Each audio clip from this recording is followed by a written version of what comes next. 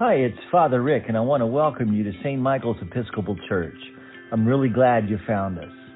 Please know that we accept you wherever you are on your spiritual journey, and we trust that God will take you where you need to be, right in God's timing. We're just glad that you're here with us, and we hope you enjoy today's sermon. God bless. Lord, you are here, and we are here. Lord, make us conscious of your presence and feed us, Lord, in your word and in your sacrament. May the words of my mouth and the meditation of our hearts be acceptable in your sight, O God, our strength and our Redeemer. Amen. Well, good morning. It's good to see everyone. Well, there's a lot of beautiful church. Look at this beautiful church. Y'all look at each other. You're amazing. So good to see you. It fills my heart. Okay, y'all might not be happy to see me, but I am happy to see you. You know, I was having a conversation this week with a person, and I said to them that sometimes dreaming a dream is much easier than living the dream. Because any one of us who's ever set out to do something, you know, whether it's start a business, go to seminary to become a priest, how crazy is that? Just whatever, you know, it's easy to dream it because you can see it, right? And you're all excited. Dreams always seem to begin great. You have high expectations for good. You're eager to make things happen. You're willing to make sacrifice, take risk. And as I said, if you've ever started your own business, then you know what it's like. And you also know that it's not always easy to live the dream. There's obstacles and challenges and setbacks. And sometimes when you're in the midst of it, it can make you question if it's even worth it. Y'all know what I'm talking about? Okay, maybe some of you don't. Just hang in there. We'll go long today, all right? But if you ever had things not turn out as you had hoped, or lived with those unmet expectations, or felt lost as if your world may have been turned upside down, or wrestled with those big questions, you know, when something comes to an end, it doesn't look like the dream's going to manifest.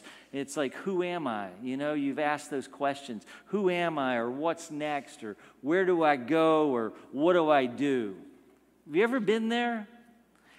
If you've ever experienced a broken dream, then today's message is for you. Pema Chardon says this: when there is a big disappointment, we do not know if that is the end of the story. It may just be the beginning of a great adventure. This is exactly where our Gospel Emmaus story finds us today. It's later in the afternoon on Resurrection Sunday, right? It's Easter Day. Two good people, disciples of Jesus, had suffered through the passion and death. They witnessed his crucifixion. They saw their dream for a better life and for a better world through him as a political savior that was going to redeem Israel. They saw that come crashing down into a million pieces, and they were devastated. And so leaving Jerusalem, they were heading to a town called Emmaus. And they're on, you could say, a descent, not just geographically, but spiritually. Because the road to Emmaus, you could call that the road to disillusionment, the road of despair, the road of admitting defeat. You could say that Emmaus is that road of broken dreams. They had hoped Jesus was the one, but he's dead. And there's a part of them that's been lost as well. A part of them that died with Jesus. And as they're walking, the scriptures say, Jesus himself came near and went with them. But they didn't recognize him. Isn't that amazing? Like, I thought about this. Mary's there, right? And she thinks he's a gardener. So it makes me wonder, is Jesus ever around us and present with us, but we just don't recognize him? You know what I mean? Makes me wonder. Anyhow, Jesus said to them, "What are you discussing with each other, and why do you walk alone?" And then they say to him, "Are you the only stranger in Jerusalem who does not know the things that have taken place there in these past few days?" Now, these guys are disciples of Jesus. They have followed him. They have probably left behind much to become one of his disciples. I suspect that it was important to them, but to the average person in Jerusalem, probably not so much, right? The Roman government executed people and had crosses all along as a warning. Don't mess with Rome, or this will happen to you. So it was kind of a common thing. But nevertheless, they say to him, "We had hoped that he was the one to redeem Israel." We had hoped. Those actually may be the most disappointing words in Scripture. We had hoped. We had hoped. I think we've all been there. I know I have, right? We had hoped that the business would succeed. We would hope that the economy would pick up. We would hope that the relationship wouldn't end. We had hoped that this illness would somehow be healed. I think there's nothing more painful than a broken dream, you know? And though they had failed to recognize Jesus, Jesus walks with them and talks with them. He gets them to reflect on their lives, if you've noticed this, right? They didn't recognize him, but there's a stranger in their midst. And he gives them this opportunity by asking them questions that allows them to kind of name their losses, to name their reality, to share their pain. And this is really essential and important for us, because naming our pain, naming our grief, naming our losses are actually essential to being able to move beyond them. Grief is normal and natural, and it's a response to any time we experience a loss. And I'm not talking just about a loss of a loved one, but I'm talking about any kind of loss in our lives. Sometimes when we retire, believe it or not, that's a real struggle for folks because their whole world has changed and it's different, and they experience loss. And in loss, with all loss, there is grief. Oftentimes there's things that we have needed in our lives, and for whatever reason, through our parents or coaches or whomever, the things that we needed to help set us along the way were absent from us. And so therefore, we experienced a loss. And any time we experience loss, the natural process of grief is what heals us. Unfortunately, many of us have never ever grieved our losses. And until we can begin to grieve those losses, we'll never be able to move on and heal ultimately. See, grieving is the healing emotion. And Jesus shows up and gives us the opportunity to speak our truth, to speak our pain, to help us make sense of it. Help us get to a place, if you will, that we can move beyond or see beyond what's happened to us. We need that space. And we need Jesus to come along beside us as we grieve. I think we can take a cue from Jesus on this. I think the whole church can. So often people will say to me, Father Rick, my friend, or someone just passed away, or my friend's suffering from something, and they call me and I just don't know what to say. What should I say? And I don't think there's much you can say. But I do know this. Jesus kind of shows us models for us what to do before we talk, before we try to explain anything, before we invite, any of that. We just come beside someone, be present with them, listen. Just like Jesus did, the loving, incarnational presence of God. Just be present, listen, and allow them to share their hearts. And that's exactly what Jesus did in this story today. But then Jesus does something. He begins to share Scripture with them. And Jesus, when he preaches, he's got all day, right? I know, I'm serious. Like, they were on the road. This was a walk, man. They had time. And so Jesus started to unpack the Scriptures for these folks. And he was telling them the story of the prophets all the way through the resurrection. Moses, all the way through. And he was reminding them that, that he was prophesied about. This was going to happen, right? So he opens the Word for them. And as they get closer to Emmaus, it's starting to get dark. And what happens? They invite him to stay the night. As a matter of fact, they really apparently were connecting with him, even though they didn't recognize him. And they wanted to spend more time with this man.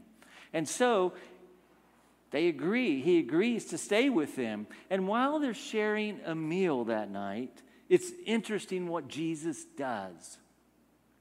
Jesus, who is their guest, their guest, he essentially becomes the host. Jesus takes bread, he blesses it, he breaks it, and then he gives it. Does that sound familiar to anyone in here? Right? Jesus takes the bread just as he himself was taken. He was blessed. He was broken, and he was given to us, to them. The guest becomes the host. And in doing so, at this moment, the eyes of the disciples, it says, were opened, and they recognized Jesus in their presence. He is indeed alive. And here's the thing. Now they start to see everything differently. I mean, the hearts that were broken now burn in his presence, right? Instead of despair, all of a sudden they have hope. They're new people with a new energy, a new life, and a new understanding. And here's the thing. They had a new mission, a new purpose. They had something to say, something important, something urgent, something that cannot be hidden. Something that must be proclaimed. And you know what they did? They got up. And the scriptures say they immediately headed back to Jerusalem, which was like 7 miles away in the night. Now, here's something fascinating. Did you notice this story is the pattern of our liturgy every single Sunday when we gather? Because here's what we do. We gather as the body of Christ, as his disciples, if you will, and Jesus is among us. Jesus is here. Now, you may not see him, you may not recognize him, but as Father Greg and I often pray, oh Lord, you are here, we are here. May we be here together, because Christ is present with us. And then what happens? We begin to hear God's word, the scriptures. We hear, we open them up a little bit. We eat God's word. We consume the word of God, who feeds us with his word, right? It begins to feed us and strengthen us by his word. We get the meaning of it. And hopefully within 15 minutes, right? Right? That's a joke, right? And then what do? We gather around the feast table, the table, and we take bread, we bless it, we break it, and we give it. and we're fed spiritually with food of new and unending life in Him. That Christ not only feeds us with His Word, but Christ is present in the bread and the wine, and in the bread and the wine, Christ makes Christ's self known to us. And not only that, we actually become one with Christ in this meal. You are what you eat, right? He becomes one with us, and we become one with Him. In us, that you'll be in us, and that we will be in you. And then what do? Immediately, we are sent out into the world in peace. To do what? To share this joy, to share this resurrection hope, to share this life with others. See, what was true for them that day is true for you and me. Each and every day of our lives, Jesus walks the road with us. Jesus talks to us and allows us to name our realities. Christ is alive. He's present with us each day, each moment of the day.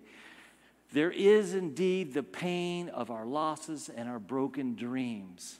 But Jesus walks beside us and listens to the story of our broken hearts. Because I will say that when we're on the road to Emmaus and we're feeling lost and we're feeling alone and we're feeling abandoned and we're feeling like our dreams are dead and over forever, that's the place that He will meet us. And that's the place He will begin to speak life back into us. And that is the place that we will encounter Christ. Each day, Jesus wants to heal our broken hearts and make them burn with new life, new hope, new possibilities. Yes, we may need some time on that road, on that journey from Emmaus, right, back to Jerusalem.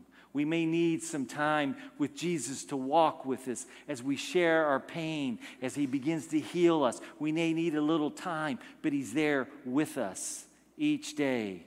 He's there. There was an opportunity to invite this stranger in our midst to come up to our home and to the home of our hearts and to let Him break bread for and with us and empower us once again to go back into the world and to proclaim with our lives that God is alive, that God is with us. He is not dead, He is risen. And this is the beauty and the promise of Easter. Suffering and death did not keep God from Jesus, and neither will it keep God from you. For the tomb is empty. He is risen, and so are you. Amen. Thanks for listening. If you like today's message, please subscribe to our podcast and be sure to tell your friends. You may also check us out on YouTube at youtube.com/St. Michael's Orlando. Until next time, remember, God loves you with a love you did not earn, and therefore you can never lose.